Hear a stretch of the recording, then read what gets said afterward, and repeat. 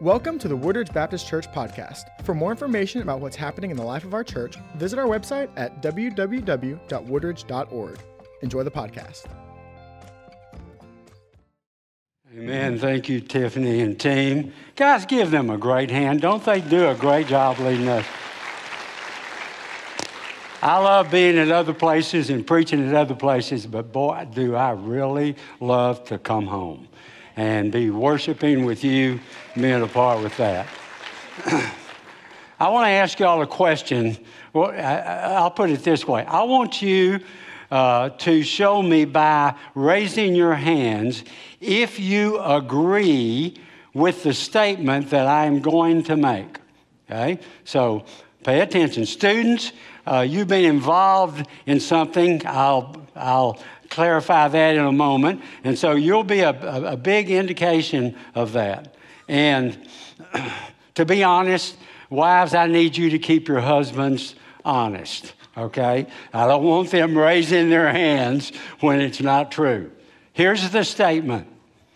One of my favorite things, I love doing it, is telling people about Jesus who I know are lost.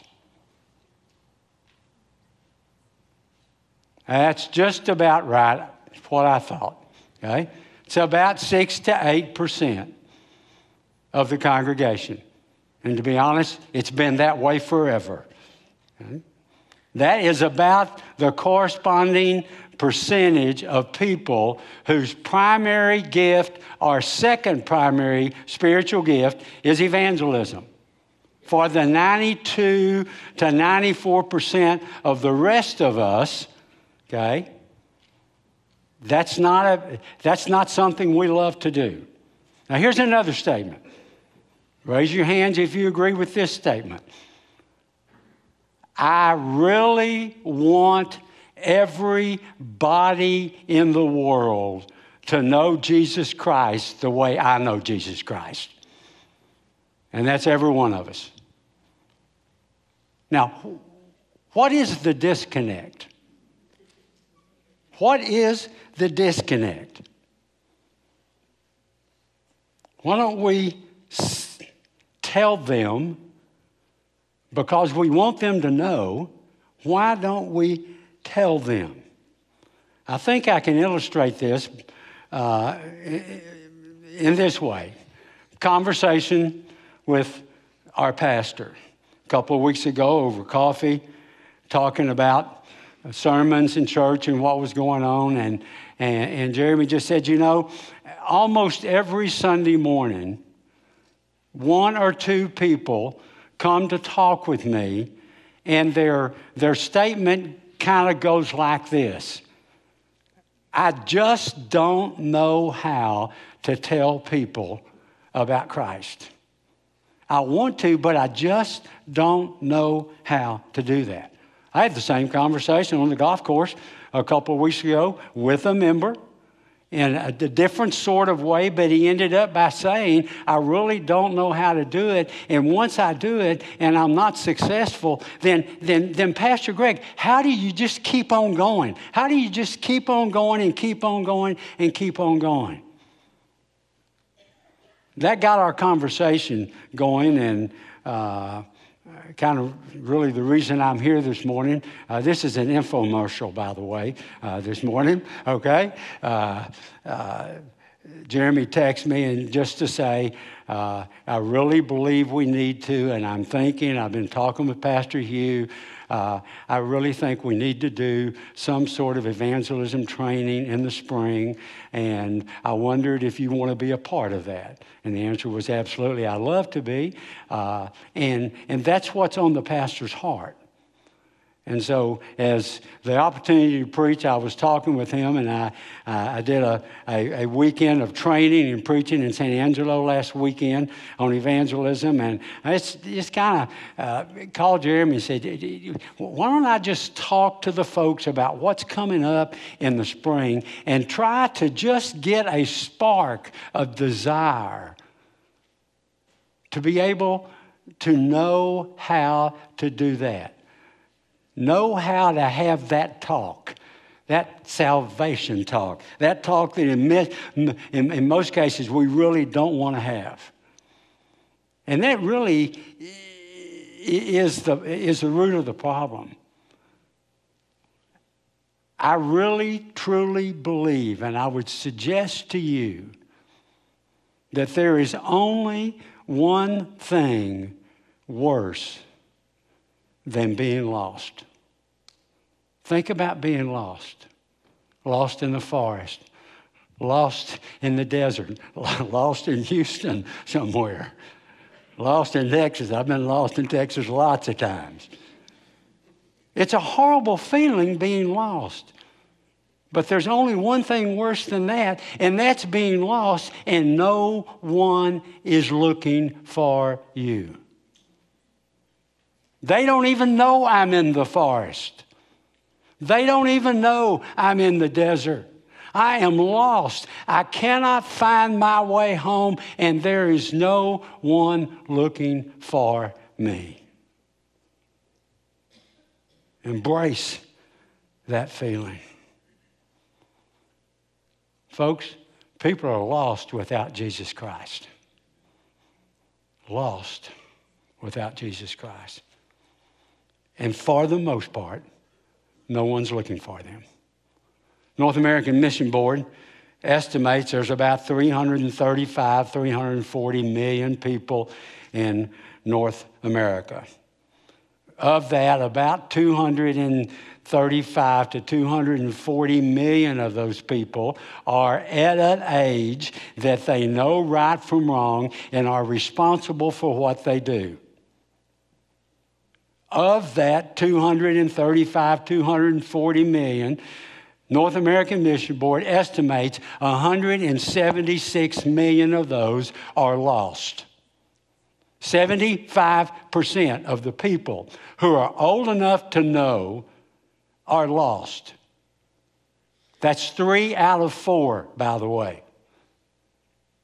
And for the most part, no one's looking for them. No one's looking for them. And you say, well, Pastor Greg, you're a long life Baptist. We're Baptists. We got all these Baptist churches. They're reaching people for Christ and they're baptizing people. Let me give you some statistics. They're 2 years old. I'm sorry, couldn't get the new ones. 2 years old. Statistics. And the stats are exactly the same, basically, for if you took the Southern Baptist Convention, which is the if you will, worldwide convention, about 50,000 churches a part of that, or you take the Baptist General Convention of Texas, which we are a part of, about 5,000 churches there, or you can take the Southern Baptist of Texas State Convention, which has about 2,500 churches. You can take any one of those 3 denominations if you want to. Here are the stats about those churches reaching people for Christ. 20% baptize 0. 20%. 15% baptize 1. 25% baptize 2 to 5. And 15% baptize 5 to 10. In a whole year. Only 25% of those churches baptize more than 10 people in a year.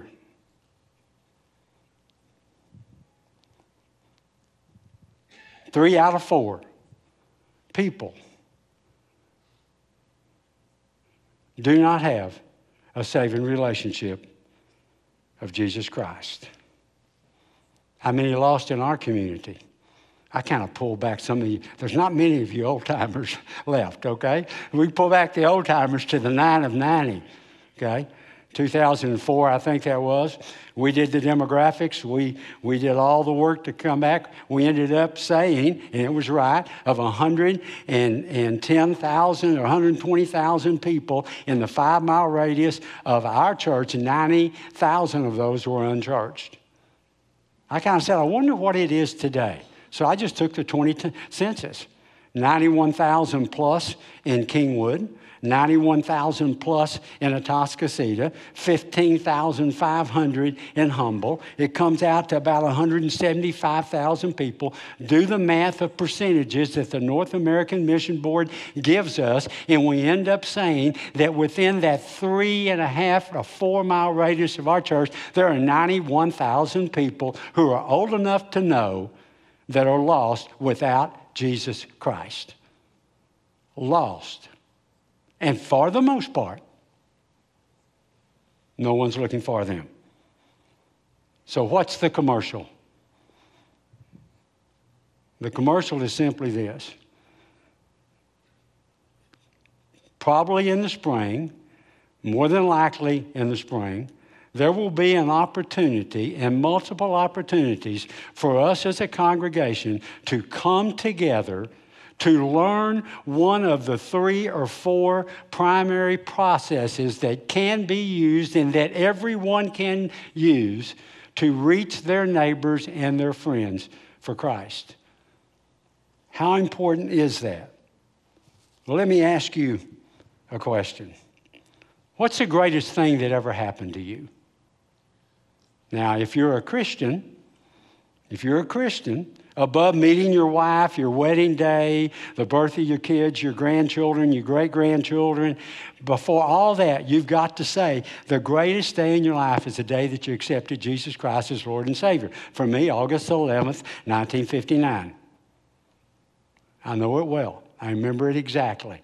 I can tell you what he said and what I said. But I have another question for you. Because of the fact that that's your important aspect of your life, what is the purpose in life for you? What is your purpose in life?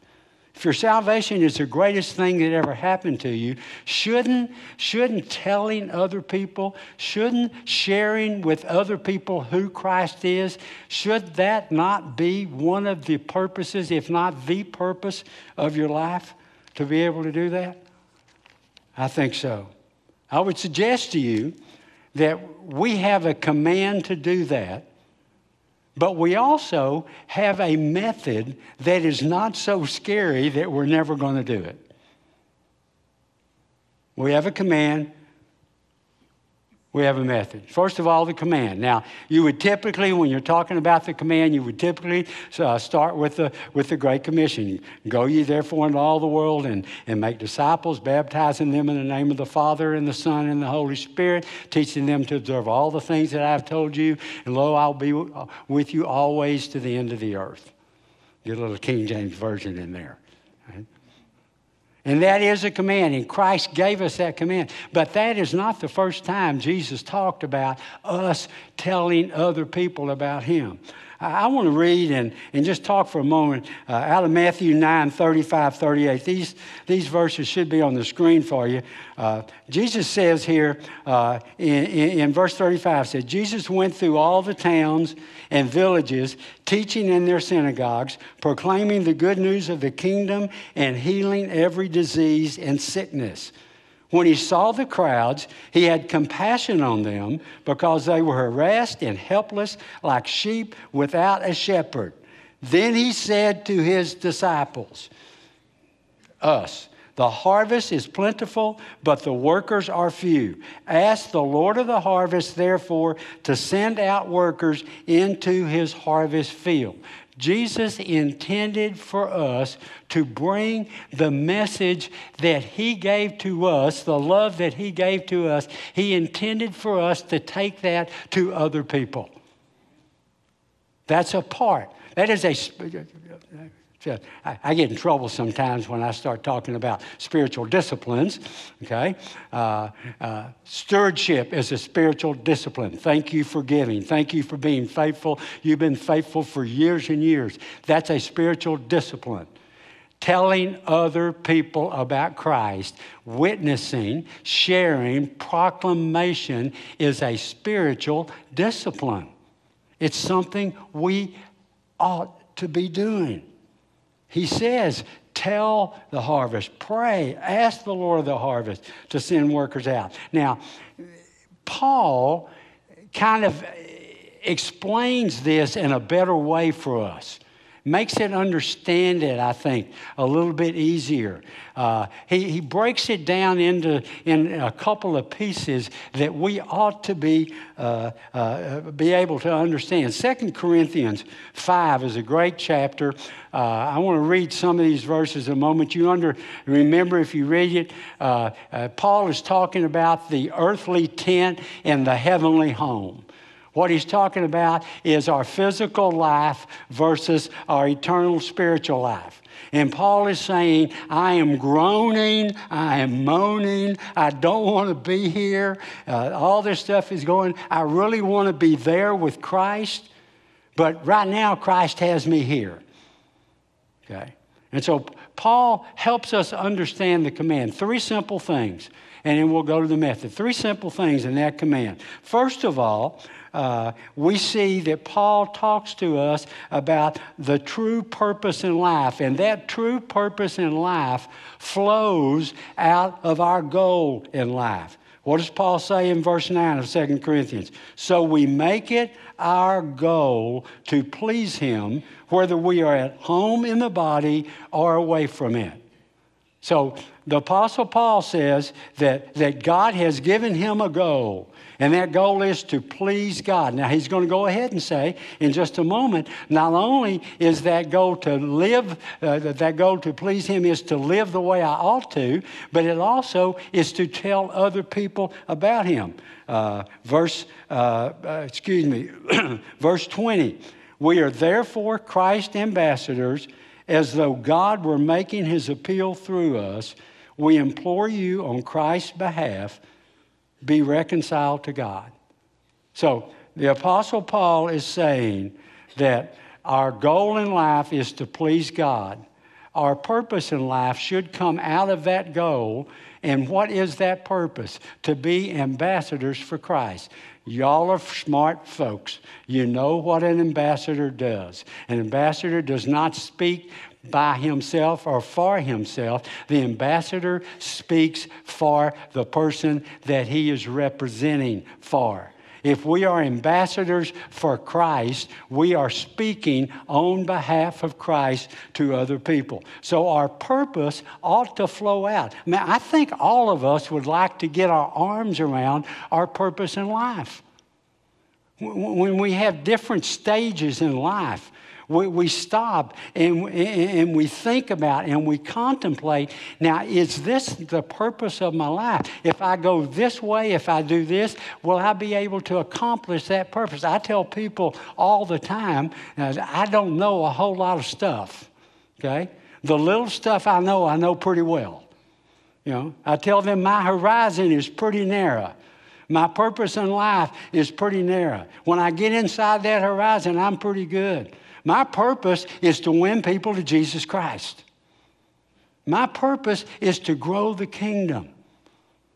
All of our purpose ought to be, to a certain degree, the same if we have the same goal, and that is to please God. And that is to tell people about Him. Second of all, once we know that purpose and that goal, our priorities can easily be established once we understand our goal, we understand our purpose, and we understand the accountability that we have before God. Verse 5, now it is God who has made us for this very purpose and has given us the Spirit as a deposit guaranteeing what is to come.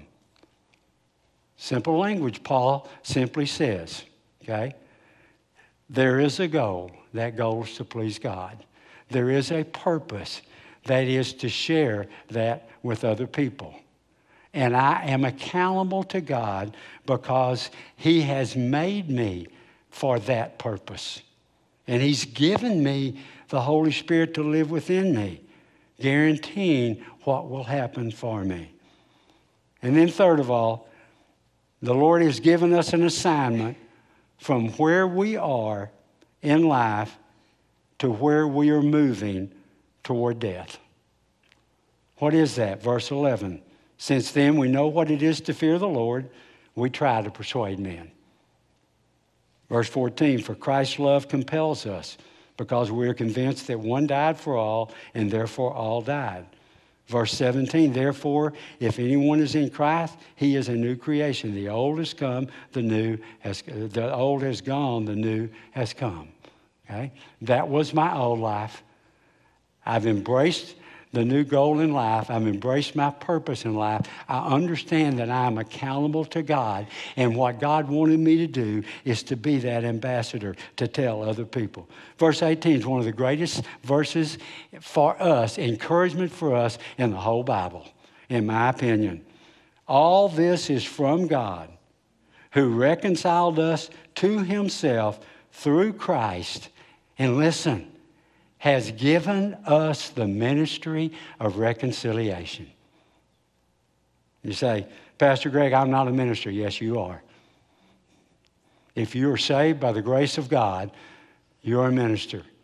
And he has given you spiritual gifts, and he has given you some ministries, if you will, to be able to use those spiritual gifts to grow the kingdom and to honor him. But every single one of us has been given the ministry of reconciliation. That simply is, I am to be reconciled other people to God, the same way someone else helped me to be reconciled to God. The ministry of reconciliation. Verse 20 again, we are therefore Christ's ambassadors, as though God were making his appeal through us. We implore you on Christ's behalf, be reconciled to God. What more? What of a greater value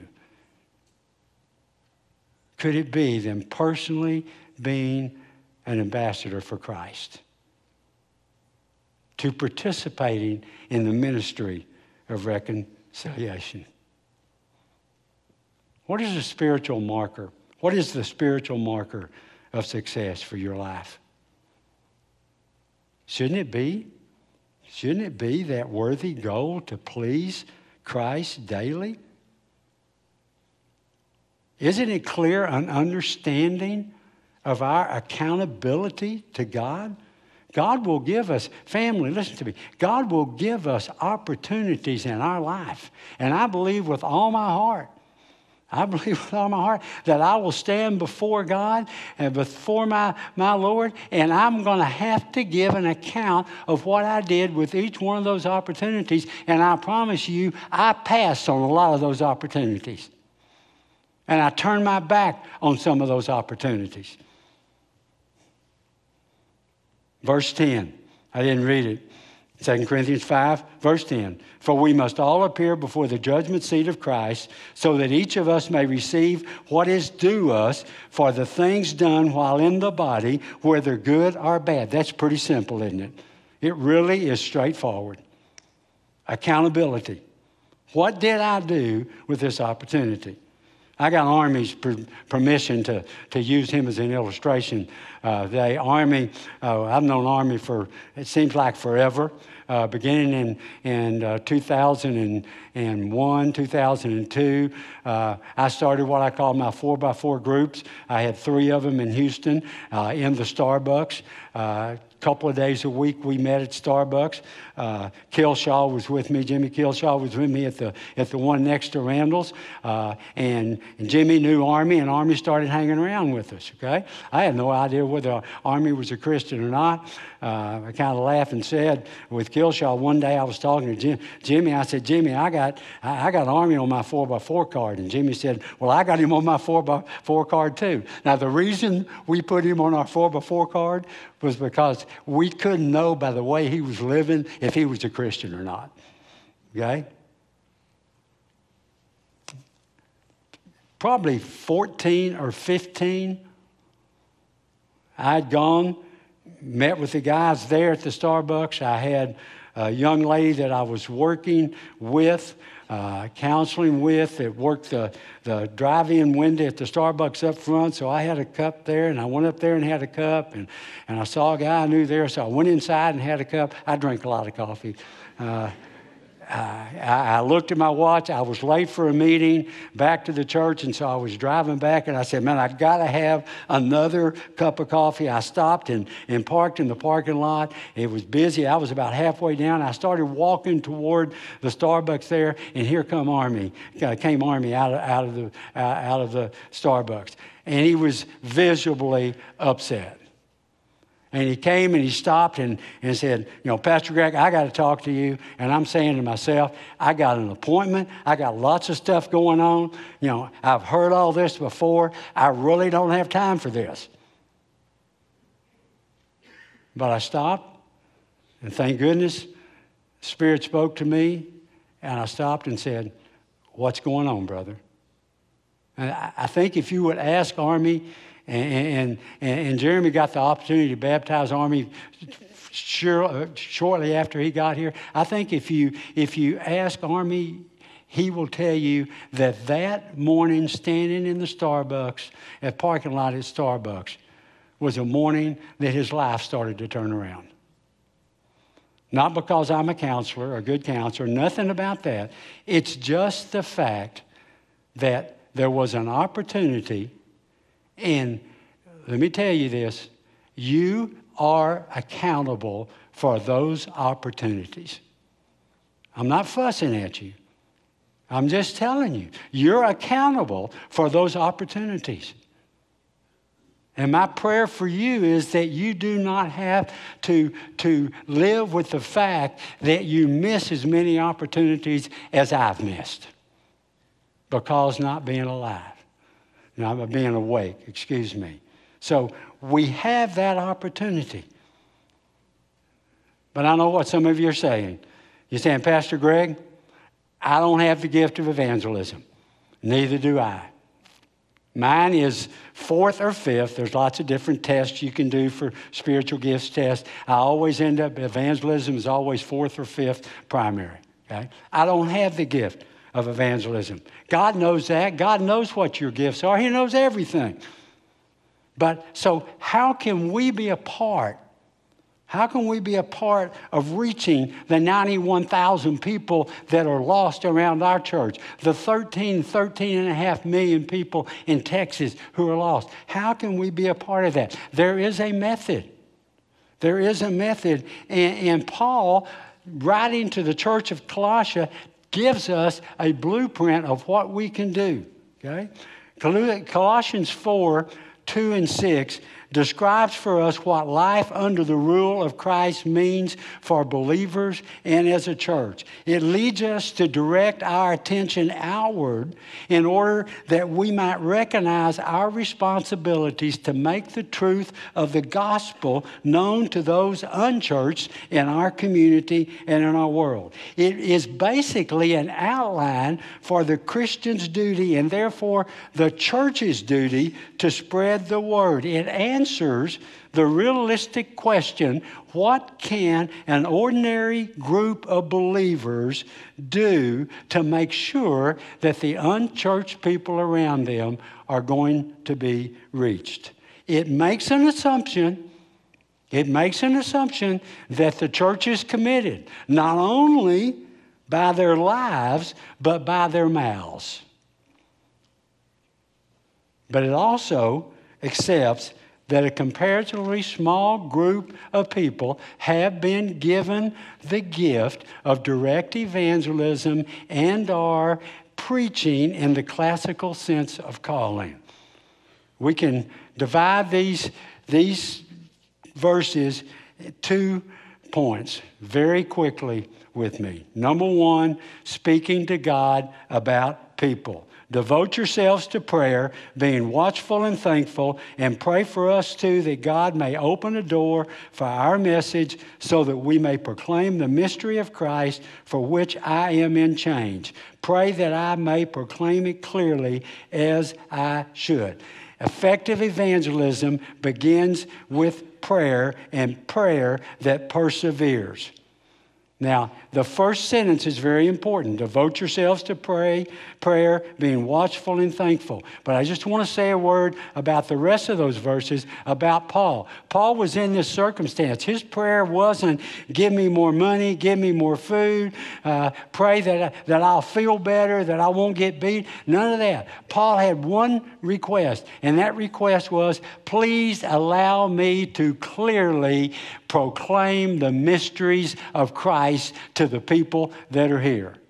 Now, when we talk about preaching, we think about Paul being a great preacher, and we talk about this great auditorium and screens and microphones and all that. This preaching wasn't that kind of preaching. Now, he had some big crowds occasionally, but most of his proclamation was 3 and 4 and 5 and 6 people. It was his guards. It were the people that was in jail with him. It was some of the people around the church. Paul says, pray for me that I can proclaim that. Paul seems to be describing this Christian ministry of proclamation, of an action of revelation almost.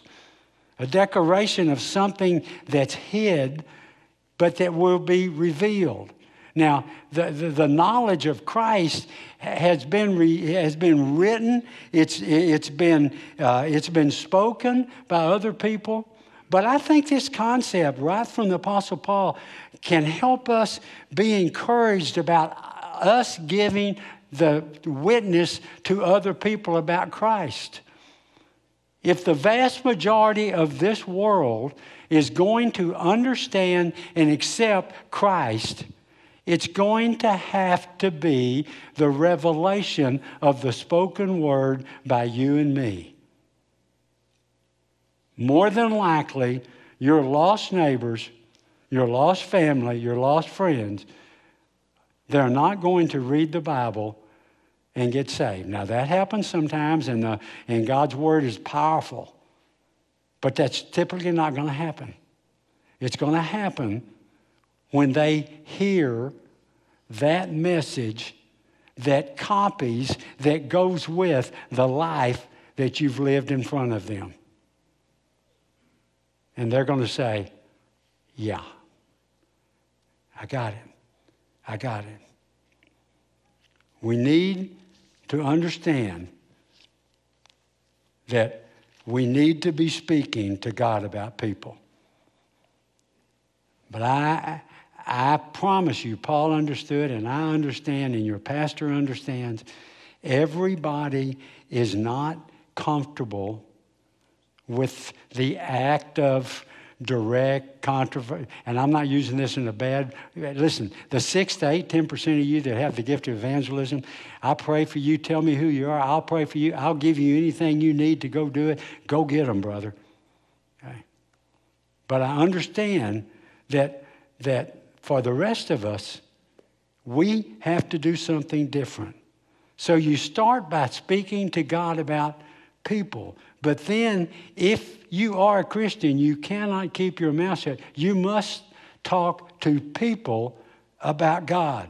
Be wise in the way you act toward outsiders. Make the most of every opportunity. Let your conversation be always full of grace, seasoned with salt, so that you may know how to answer everyone. Just as there is an ought about the preacher or Paul speaking, there is an ought about your speaking.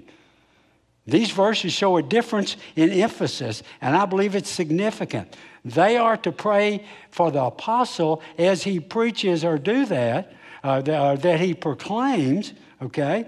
In turn, he gives them and us sound advice how we should answer people. One writer put it this way: we may describe this difference by saying that while the apostle looks for many opportunities for direct evangelism and teaching, the typical Christian in Colossia is to look for many opportunities for responsive evangelism.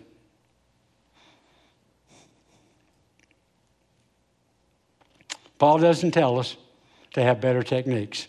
Good techniques are better. I've been through CWT. I've been through EE. I did faith. Techniques are good. Paul didn't tell us to have better techniques. He turns the problem around so it's very more attractive for us. Okay? What does Rhett tell you, students, about Who's Your One? What's the first thing that Rhett has taught you when it comes to Who's Your One? You can answer. You identify someone, don't you? You identify at least one student that you know doesn't know Christ. What has he told you to do then? You are to pray for them. What do you do once you pray for them?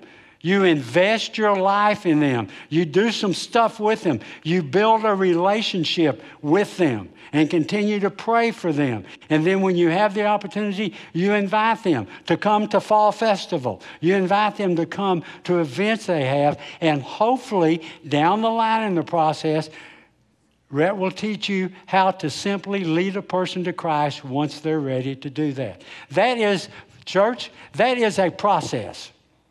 It's not an act. It's not an event. It's a process.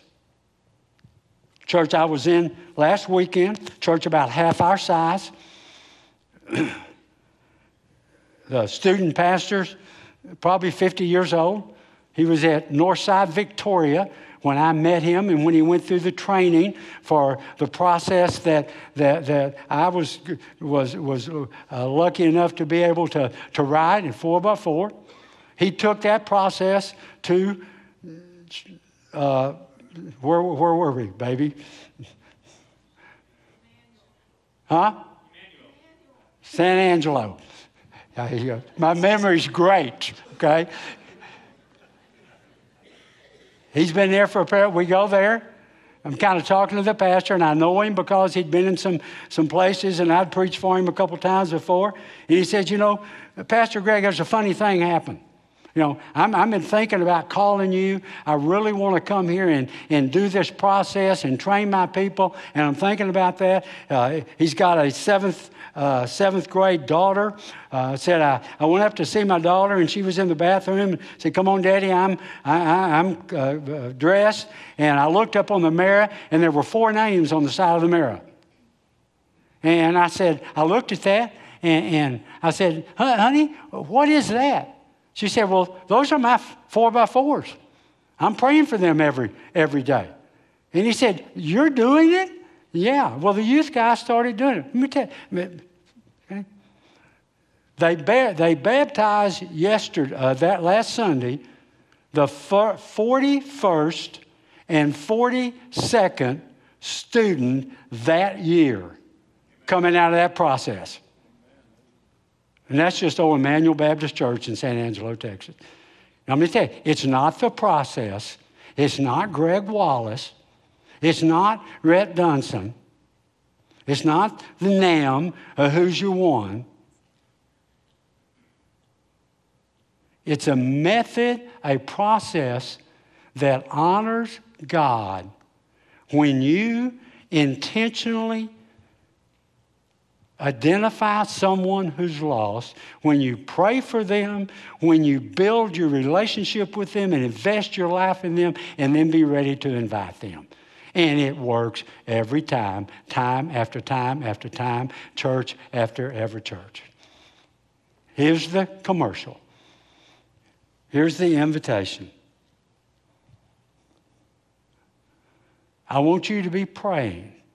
Open your heart and be sensitive to say, "Pastor Jeremy, Pastor Hugh, when you offer me the chance to be trained in a process, whether it's Who's Your One, whether it's 4x4, whether it's 2x4, whether it's whatever it is, not my choice, it doesn't make any difference. But whatever that process we decide, and our pastor and you decide to do, that you will invest some of your time and effort and passion to be trained in that process where you can be faithful to the call that God has put in your life. And I'll be the bad guy, all right? I don't mind. I've been the bad guy all my life. I'll be the bad guy. If you're saved You are called and you have a responsibility to tell people about Jesus Christ. It's that simple. It really is. This is an easy way to do it. I thank God so much for my pastor and my staff who love you and care you and minister to you, and they want you, as I want you, to be able to stand before the Lord and say, there was an opportunity, and Lord, this is what I did with it. This is what I did with it. 1 Peter 3:15, but in your hearts, set apart Christ as Lord. Always be prepared to give an answer to everyone who asks you to give the reason for the hope that you have. But do this with gentleness and respect. Do this. Jessie Mary Sanders, we called her Missionary Mary. She was on our office staff when we first built the first little building back there. Mary just loved the Lord. Great missionary heart. One of the first group to go through the 4x4 training when we did it. And Mary and Jesse, one of their 4x4s were the next door neighbor, Jan Von Swoop. Right? They talk about him, about how great folks they are, wonderful people. They just worked on them, asked them to come to church. You know, Hugh helped because he allowed Vaughn to come and sing. He had a beautiful voice to come and sing without being a church member at that time. We just put love on him. Long story short, Vaughn and Jan accepted the Lord. Were baptized. Right? A couple of years now, I'll get the date, a couple of years, maybe 3 years ago, when Vaughn was a hero. Vietnam veteran pilot. He was a hero. He went to be with the Lord. Standing right here, that longtime friend, if y'all remember, I'll get tired of it now, stood up on this platform, and I was supposed to preach after that and sing, "Sinners Saved by Grace." And that's exactly, think about the gratitude in our heart that our friend is face to face with God right now. And it was because of two regular old church members who said, we're going to identify that couple and we're going to pour our lives into them and we're going to pray for them. And when the time's right, we're going to have the conversation, the salvation talk about accepting Christ. We hope you have enjoyed the podcast. For more information about our church, visit www.woodridge.org.